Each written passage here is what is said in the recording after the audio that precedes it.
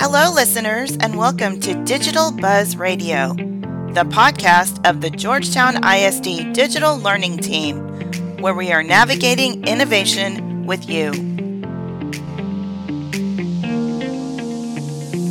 Hey, listeners, welcome to the second episode of Digital Buzz Radio. I'm Amy Heil, and I'm here today with fellow digital learning coaches Heather Solis and Sandy Kendall. On today's episode of Digital Buzz Radio, we will be talking about digital citizenship.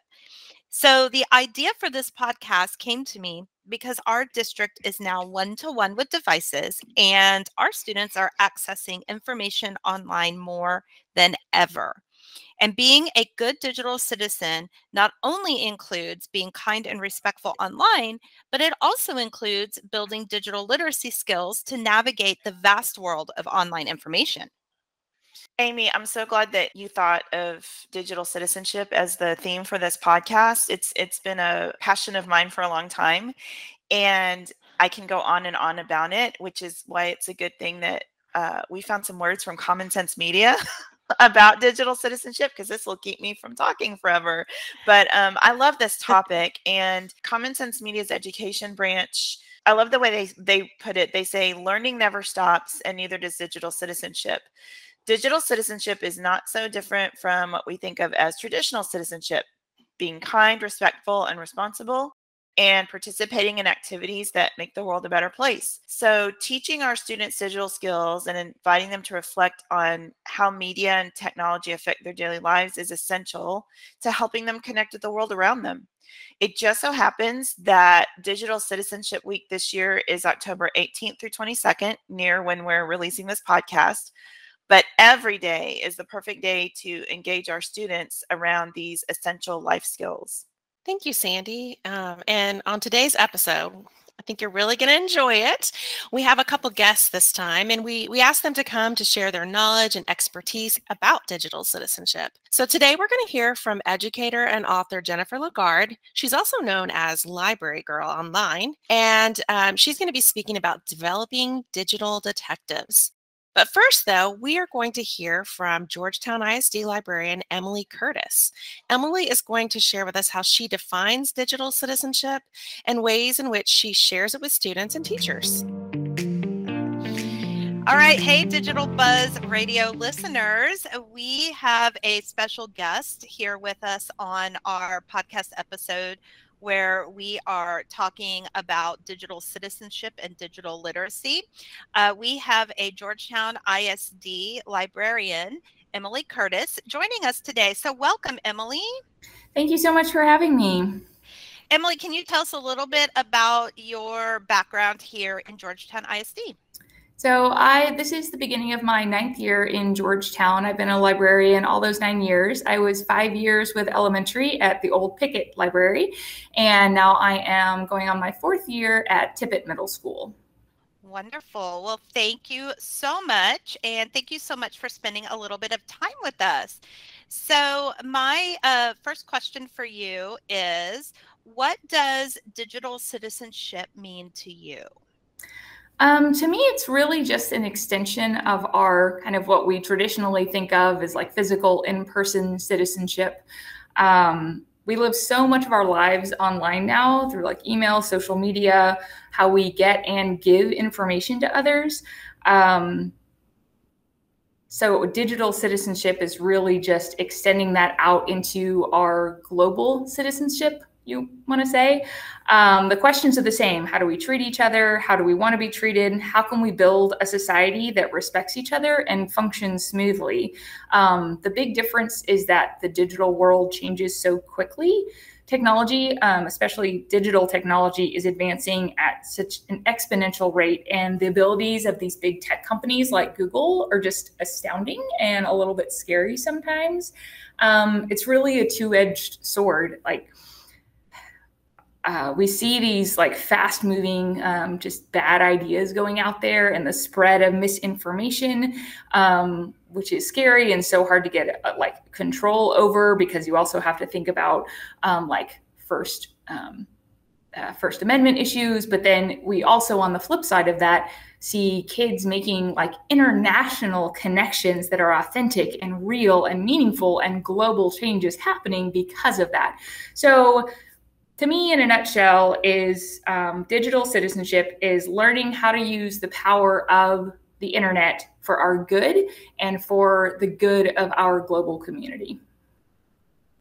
I love that. And I love how you connected it to just being a citizen in our community, that a lot of the actions that we would do as just a normal citizen would hold true when we're online as a digital citizen. And I also noticed something. You used the term misinformation when you were talking a little bit about your answer about digital citizenship, which is really cool, because when we talked with Jennifer Lagarde yesterday, that was something she mentioned, was that instead of using the term fake news, that she likes to use the term either mal, or disinformation. So that was pretty cool. So see, you're right there on cutting edge, right there, right there. So Emily, I'm going to be asking you the next question, and we were wondering, like, as a librarian, how do you support digital citizenship in the library? So digital citizenship, I love it. I think it's super important to teach to the kids, especially at the middle school level, when they are really starting to be a lot more active online. So I offer several different lessons to classes on digital citizenship, including using our school's databases, finding reliable websites, copyright issues, citing sources, building a positive media footprint. With middle schoolers, you have to keep it really simple, keep their attention. So the big things I want them to take away are for any information that they see online, whether it's a picture on Instagram or a news article, they have to ask 2 questions. Who wrote it and why did they write it? And then if you use that information, cite it. Tell where you got that information. It's really easy to see a meme or a headline and immediately react to it, but we all need to get in the habit of pausing and reserving judgment till we dig a little deeper. And that starts with these digital natives, these kids whose parents did not grow up with the internet, including myself. I have a current 7th grader. I did not deal with these issues when I was in 7th grade at all. Our digital citizenship was, don't join chat rooms with randos. Like, that was it. That was all we had to think about and worry about. Also, having a lot of those conversations on the side with students as they come in. They'll come and tell me about things that they saw online or things that they saw on the news, and helping them walk through it in real time, evaluating, okay, who said that and why did they say it? Okay, before you share that information, like, let's evaluate the source, and then make sure you're telling people where you got that information. Kind of counteracting the whole, if it's on the internet, it's true thing. Exactly. I love the point that you make about not just who wrote it, but why. And I think a lot of times we don't take that extra step to really think, what was their intention with posting that original thing on the website or wherever they found it. Yeah. I'd love to share with y'all one thing I do in 8th grade, because they really are able to really think deeper about that, is we do this really just kind of eye-opening lesson about the power of AI. And some of y'all may have seen these resources, or not resources, but like websites. But if you haven't, you should definitely check them out. The first one I show them is the website thispersondoesnotexist.com. And have y'all seen that before? No. Okay, so This Person Does Not Exist is a computer program. It's a website. You go, and every time you hit refresh, a new person's face is created by an AI, and they look like real people. Wow. Like, they are 100%. They just, occasionally you see something in the background that looks a little off, but like, you could print this picture off and say, oh, this is my boyfriend, this is my girlfriend, this is my nephew, like, and they look like legitimate people. So think about the power of social media being able to fake your face that easily. And then I show them the videos of Barack Obama talking, where it's not him talking. Someone has put words in his mouth and it looks and sounds just like him. And then the last thing I show them is how you can make a reservation through Google or make a hair appointment. And the other person on the line, they're actually talking to a computer, but it sounds and behaves so much like a human, they don't know it. They think that they're talking to a human. And so just thinking forward, give it 5 years, what is that technology going to look like? What do we need to do as users of that technology? Like by the time these 8th graders that we're talking to about it get to college, it's going to be commonplace. These kids are probably going to figure out how to do it themselves. Like, how do we navigate digital citizenship and using that technology wisely and evaluating those sources? I don't know. Yeah, that's amazing. Yes. Well, thank you for sharing that with us. That's really something to ponder. It's very interesting. Yeah. So, Emily, I'm going to jump in and kind of related to Heather's question to you, but a little different. We're curious what ways you work with teachers to promote digital citizenship. So you mentioned with Heather working with students in the library, but are there things you do with teachers as well that maybe support their growth or even support the growth of their students through things in their classrooms? Yeah, definitely. So one of the things we as a group of librarians this year, we really wanted to focus on educating our teachers on some digital citizenship, especially like copyright and fair use, because those are things that are really applicable to them on a daily basis. So one thing we did was really encourage the powers that be to include that training in like the summer required training that all of us have to do, which was great.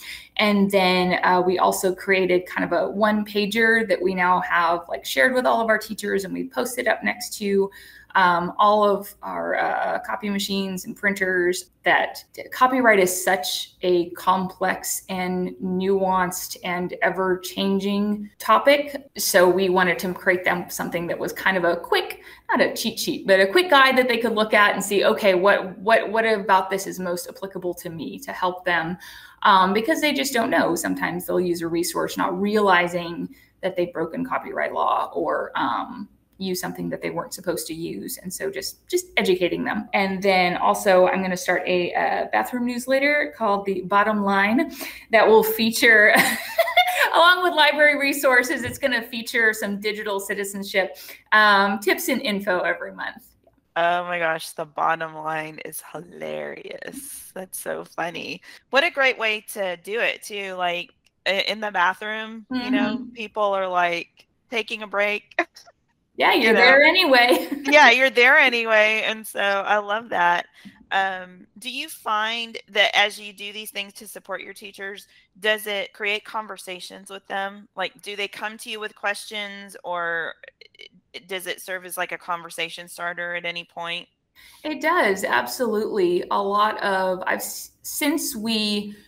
since that required training went out this summer, and since we put out those flyers, I have had a lot more teachers come and ask me and say, hey, is it okay if I copy this? And what guidelines should I be following when I am using this resource?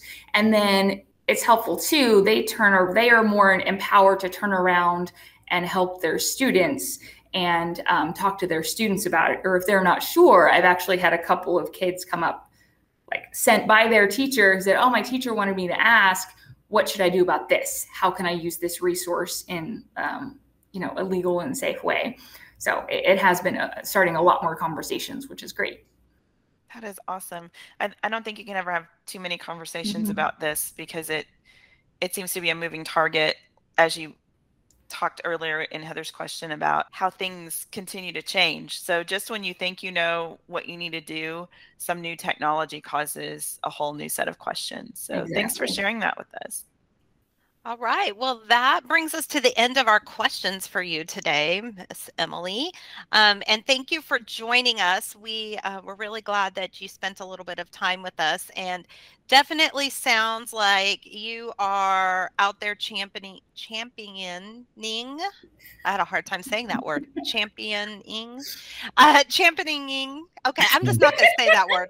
So you're out there on the forefront of moving digital citizenship forward with teachers and students. And that is just such important work. And we just can't give up on the cause.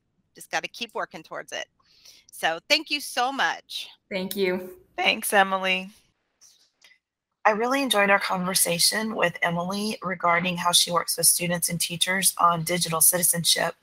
And I know all of our GIC librarians are equally eager to work with their teachers. So we encourage you to reach out to your campus librarians with digital citizenship questions or collaborations.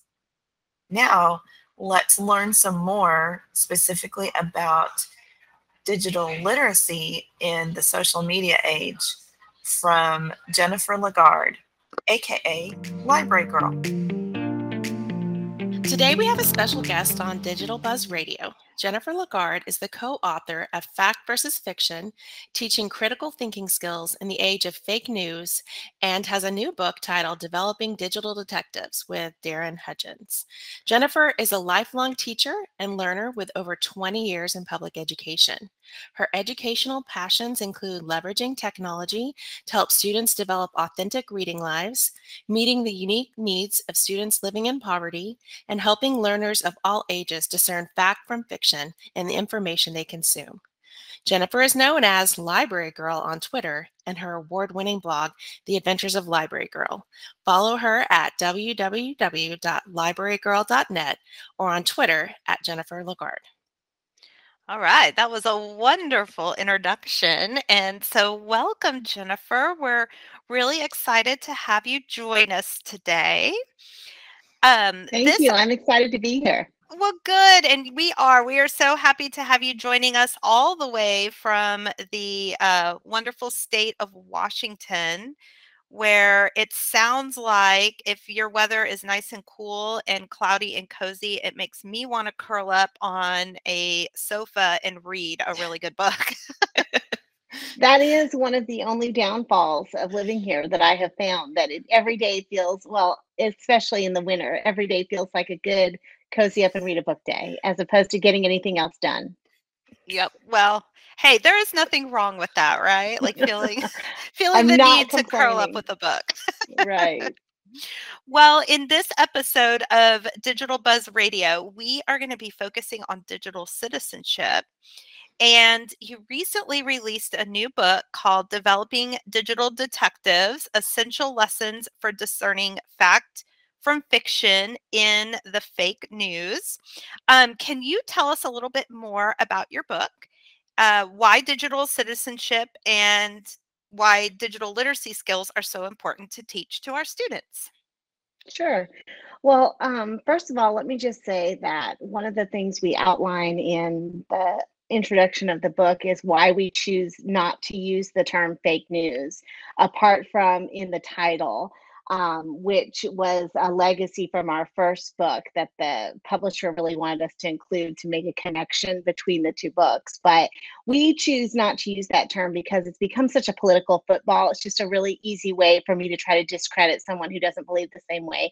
They're the same things that I do. If you say something that I don't agree with, I can just call it fake news or whatever. So we have tried to be more precise in our language about what that is. And so all during this interview day, you're going to hear me say things like mis, dis, and mal information to be more precise than just quote unquote fake news. And I mention that only because that really is an example of our learning, our evolution over the years between when Fact versus Fiction came out and then this new book, Developing Digital Detectives, came out. Our first book was really about sounding an alarm to say, hey, y'all, we got a problem and we got to do something about it. And then in the years that followed that, I spent most of my working life working with teachers, librarians, administrators, et cetera, to try to develop lessons and curricula to help them do that. And so this second book is really those lessons. That second book is really, if fact versus the fiction is here's the problem and why, then Developing Digital Detectives is here's how to fix it. So the why and the what is the first book, and the how is the second book. And so I'm grateful for it to come out for no other reason than I was telling somebody yesterday. I feel like for the last 6 years, I've been doom scrolling for a living. You know, this work is depressing. It's nice to feel something joyful related to this project. So I'm excited to be able to share it finally with everybody. Oh, I love it. Well, I know I'm excited to get a copy of your new book. I have read Fact versus Fiction, and I love how you just described it because it sounds like the two of them are almost their companion books. You know, the first one, you kind of learn the why behind it, and then the second one gives you ideas for how to implement and move it forward in your classrooms. Yeah, we found, in Fact versus Fiction, we were intentional about trying not to prescribe something, but rather to instead be a resource like librarians do all the time, in that we wanted to point to the best resources that were already out there and then help teachers figure out how to use them.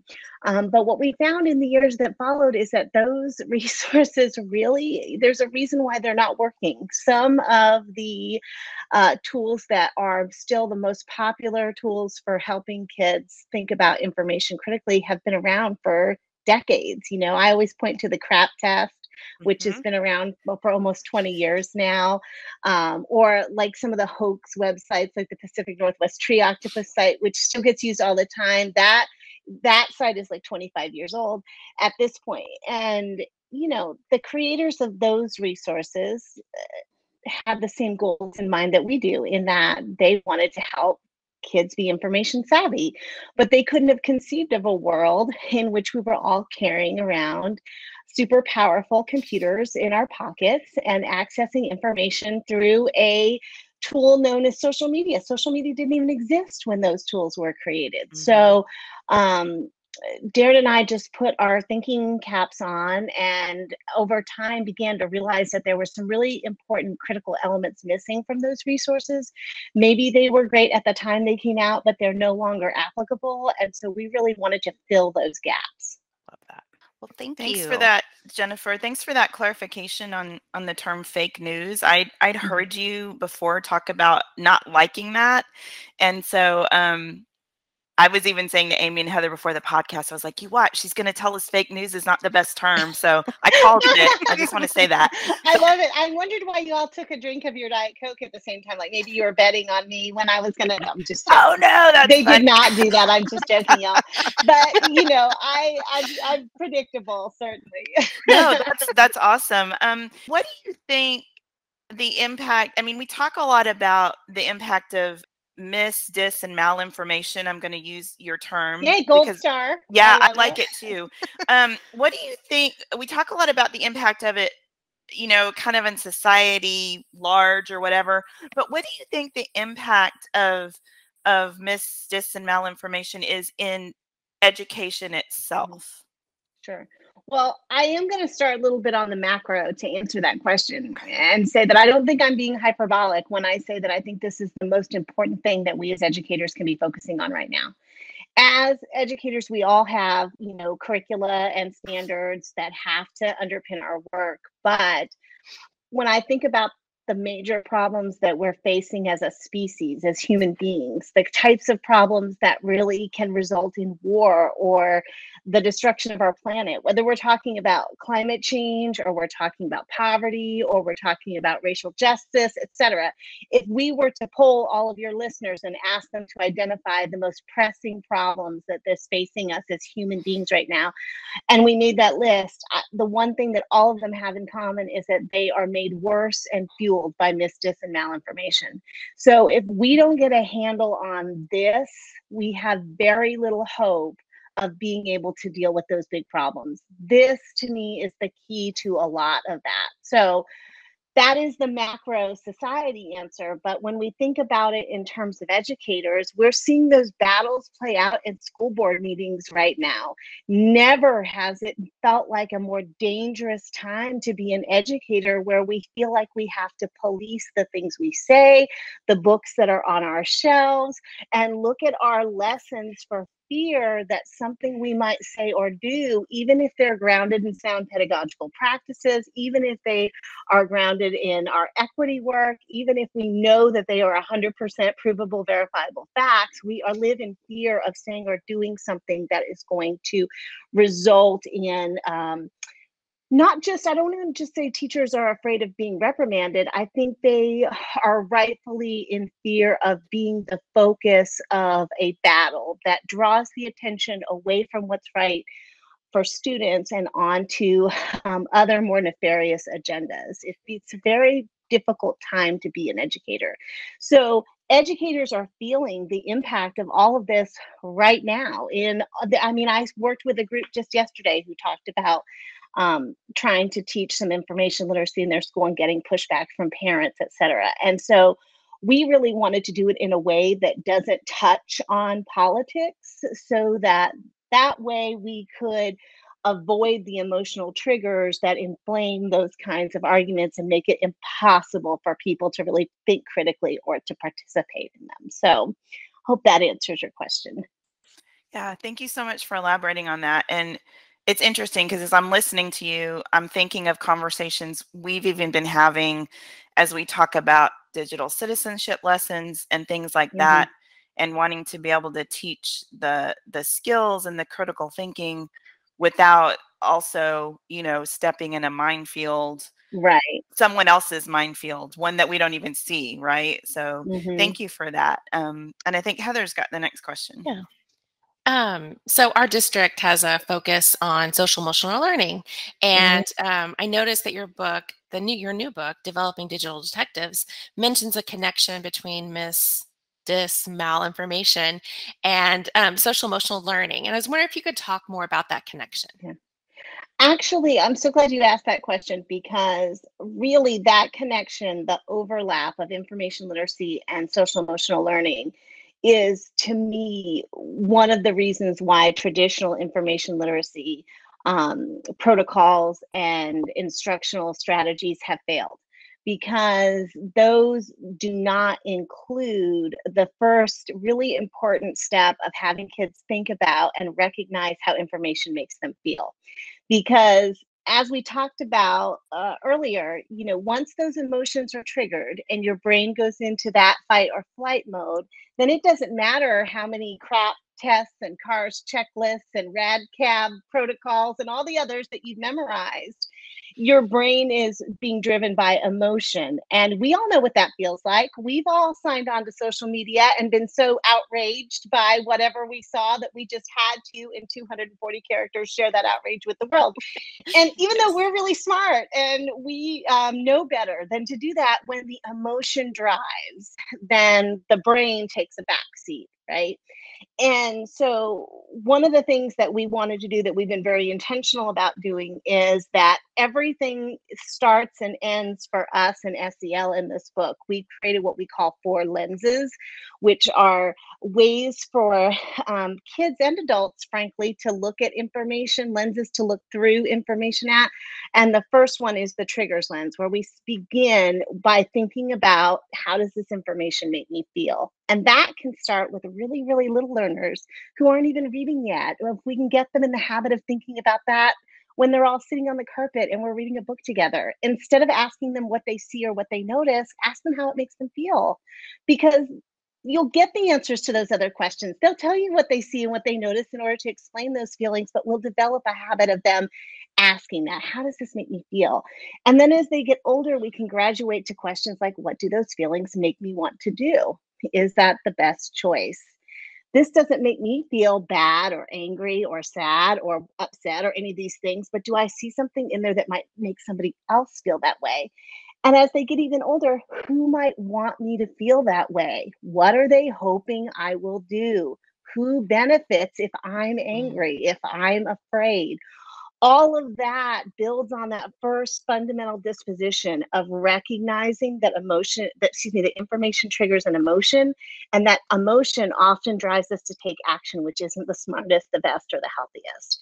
Yes. So we've created a crosswalk in the book between the CASEL core competencies and information literacy, and all of our lessons, mini lessons, and unit plans contain aspects of SEL to help kids of all ages think about that piece, that component of it, because to us, that is what's really missing. That's the first thing that's missing from those traditional information literacy products and protocols, and we think that's a huge piece of it.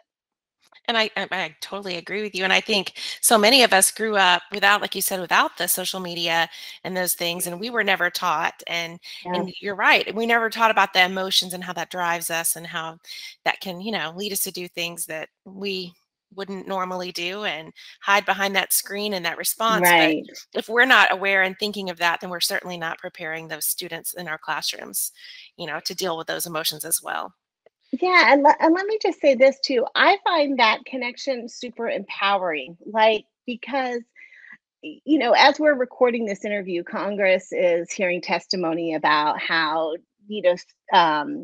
social media giants privilege profits over people and have actually like given bonuses to people who have developed ways for false content, misdis and malinformation to spread because because of the engagement that those kinds of posts generate, which of course then generates money. So it's easy for us to think of the tech giants as the enemy, but really all of that is based on decades and decades and decades of research on human behavior. Tech changes. Human behavior is remarkably predictable, and they base their actions on what they're predicting we're going to do. So if the problem is really inside us, then so is the solution. We don't have to wait for some tech giant to decide that helping humanity is better than traveling to the moon on the weekend. We have to be the ones to do it. If we can control our emotional responses to these things, I think that they will have to change the order of business because we'll no longer be helping them profit over harming us. That's wonderful. Thank you for that. I mean, just saying that really empowers us to know that we can make that change. We don't have to wait for someone else to do that. So thank you for that little nugget of information. It's what keeps me going every day, right? Otherwise I'd get depressed. That's wonderful. Well, and Jennifer, I know you've already kind of talked a lot about many of your core beliefs and some of the answers you have already shared with us in this interview. But are there any other core beliefs in your book, Developing Digital Detectives, that you would want to talk about or share with us, and why those would be important to our teachers and our students? Sure. So, we started the book with a set of core beliefs to sort of lay out there what motivates us.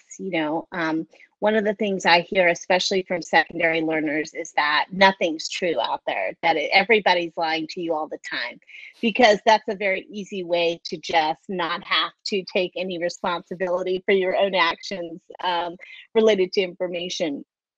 But the reality is that there are facts everywhere, and that's one of our core beliefs, that there are facts everywhere. And it right now we're living in a moment that the World Health Organization has called an infodemic, and it may be harder to find the facts during an infodemic, but they are there. And as educators especially, it's really up to us to highlight them and amplify them as opposed to the false content that's out there. The second core belief that we talk about is that there might be two sides to every story, but not every side is worthy of critical debate. So we can't spend time arguing with people, for example, who think the world is flat. All that does is legitimize their false information. So it's okay to walk away and not give both sides equal time if the other side is not really rooted in facts. Critical debate is really important when facts are involved, but when people are abandoning facts, it is not really being fair and balanced to give both sides equal time when one side, all you're doing is amplifying false content and spreading this misinformation. So that's the second thing. The other thing we've already talked about, which just is that we believe misdis and malinformation are human problems, and so therefore human beings are the solution, not technology. Even though we spend a lot of time talking about technology in the book, every algorithm, every avatar, every blue check mark, every account we follow, even the bots are all behind them are all humans who are hoping that other humans will react in a certain way to their content. So as humans, it's up to us to control our own behavior. And then the last thing just is that we called our book Digital Detectives because we really do feel like, well, number one is like the biggest fans ever of shows like Forensic Files and that kind of thing. It was just really fun for us to create a theme around that. We just really love that, but also that detective skill of gathering clues and then following your curiosity to engage in a true investigation are really the skills that are necessary for parsing credibility online these days. There's no checklist that's going to do it. A checklist requires about the same type of neurological functioning as a word search, and our information landscape requires much deeper thinking than that. So we want to move away from identifying things in a piece of information towards investigating things. And so we feel like our world needs digital detectives now more than ever, which means that we need educators more than ever who are willing to help kids grow into that role. Yeah, and I see like those detectives as you were describing that with investigating and looking at those clues that really elevates their critical thinking, Mm-hmm. which is definitely something that we need to grow, in everyone, that we need to all be as humans critical thinkers out there, to Well, and just it's navigate. frankly, I'm going to be honest and say that in a school system that values the right answer, teaching kids to focus on finding and deriving the right questions is harder work because we're out of Mm, practice doing that. mm, We squelch questions out of kids around the third grade when when the tests start really mattering, So we have to pivot our thinking in terms of what we want to value out of our kids and questioning, being curious, and asking the right questions is really got to be the focus of this work rather than finding the right answer. Information literacy to me is not a binary. It's not is this real or is this fake? We have to decide whether or not we can trust this enough to engage with it, and that requires deeper questions. And so that work is a new way of thinking about information literacy, I think. And would you say, with your thoughts on help, what you were just talking about with helping students be better questioners, would you Sure. say that that would also kind of mean that we need students to become more inquiry driven? Yes. Yeah. I mentioned our first lens as being the triggers lens. Our second lens, and let me just back this up and say that these don't have to be taken in a linear fashion. We address them in a linear way as a scaffold, but right, scaffolds are temporary. They're meant to come down. Eventually, the goal of all education has to be independence. So we want kids, all learners, to be able to eventually be able to look at something and think which lens might lend itself better to this information. But to begin with, we apply them in order, starting with the triggers lens. Then we move on to what we call the access lens, which is to think deeply about how the device we're using plays a role in our ability to parse credibility, because we know that the vast majority of human beings alive, in particular kids, and in particular poor kids, rely on phones, mobile devices to access information versus the desktop or laptops that we use at school. And not only does information look very different on those two devices, the same story from the same source about posted on the exact same day can look very different on your web browser on your computer versus in an app on your phone. So that's the first piece of why mobile devices, the access lens, is important. But the second piece, to get to your question, Amy, is about how all of the peripheral stuff, what we call the community reading experience, which are the likes, the shares, the comments, all of the ways in which our devices are set up to maximize engagement. Kids have to think deeply and critically about how those things can influence your opinion and reaction, or your urge to trust or share content. If my friends are all liking and sharing this, how does that affect my urge to trust and share? If this particular thing has gone viral, how does that affect my urge to trust and share? Are the comments on this app being organized in chronological order, or are the ones that are the most salacious and triggering rising to the top because that's how the app prioritizes them? All of those are inquiries that kids have to make when they're thinking about the device. So, and if we as educators only teach them how to do things on a desktop, we're failing to really arm them for the world that they live in. So that's the access lens. The forensics lens is number 3, which deals with what I was talking about, those questioning skills, how to develop good questions around whatever content you're looking at. And then the last lens we call the motives lens, which is to try to walk a mile in the shoes of the person who may have created this and what they're hoping that we will do as a result. all those things are underpinned by that first lens, the triggers. But that, to me, like, that's how we try to engage kids in a robust inquiry driven process around information as opposed to the traditional checklist. Well, thank you. And thank you for going through and, kind of describing the lenses, those 4 lenses that you use in your book. So, Jennifer, I'm wondering, obviously, we want to look at your book and get real specific examples, but could you give, just to give our listeners a taste of it, an example of a way that you teach students how to identify mis, dis, or malinformation? Sure. So, first of all, I always have to add this disclaimer. I feel so like skeezy about schlepping my book, I always add the disclaimer that Darren and I make about 11 cents a copy when the book is sold, and we have to split that. So neither of us are getting rich. Like, we're not here trying to make money off of this book. We really have devoted our lives to this because we feel like it's the most important thing we can be doing right now. So all of that to say, as I point people towards the book, that's why, and I encourage people to ask their librarians to buy it so that way lots of people can get it without having to line my pockets with 5.5 cents. But that being said, our book really is set up into 2 sections. The first half is about teacher learning, where we unpack those lenses and help teachers, educators, librarians understand all the research that goes into why those components are really necessary, and help them deeply understand the lens so that they can teach them. You have to understand the content before you can teach it. And each of those chapters contains mini lessons. And by the way, one thing I guess I should mention is that our book only contains one URL. And that goes to a website, a resource repository we call the Evidence Locker, where all of the mini lessons live, all of the unit plans live, et cetera, so that hopefully we'll never have an out-of-date link.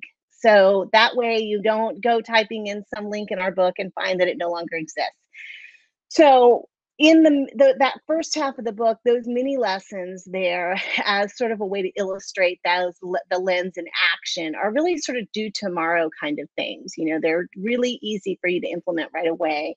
And then the second half of the book are what we call case files or unit plans, in which we've taken a story that we found, and then we package it in a case file for students to explore and to make a determination, a verdict as to whether or not this information can be trusted. Within the case file, in addition to all sorts of evidence for them to explore, there's also what we call the detective's notebook, which is full of, essentially worksheets and templates, et cetera, for teachers to use if they want kids to practice a specific skill related to the content in the case file, et cetera. Some of those resources are digital, so all of them are digital in so much as you could put them in a Google Classroom, folder in a Google Classroom and send them to students to explore electronically. Or they are all done, with the exception of videos, as PDFs, so they could be printed as well if you want to do them in an analog way. All of that to say that we want to get kids digging in with information and applying those lenses and not just learning about them theoretically. And we've selected stories for every grade span, elementary, middle, and high school, that are not related to politics, but that are related to things that those grade span level kids might be interested in. Because when I talk to kids of all ages, when I ask them, hey, where do you get your news? Their answer is, I don't watch the news. I'm not, I'm not a news. They don't see themselves in that way, right? But if I ask them about a current event, they know about it. They are getting news, sometimes from their parents, sometimes from TikTok videos, sometimes from what their friends are sharing, et cetera. And so our goal is to help kids think about how to apply these skills to the information they're consuming every day, so that they will then transfer to news, as opposed to the other way around. Because traditional information literacy is about the news and about sort of research information. We teach them how to parse credibility there, but then that doesn't transfer to the real information they consume every day.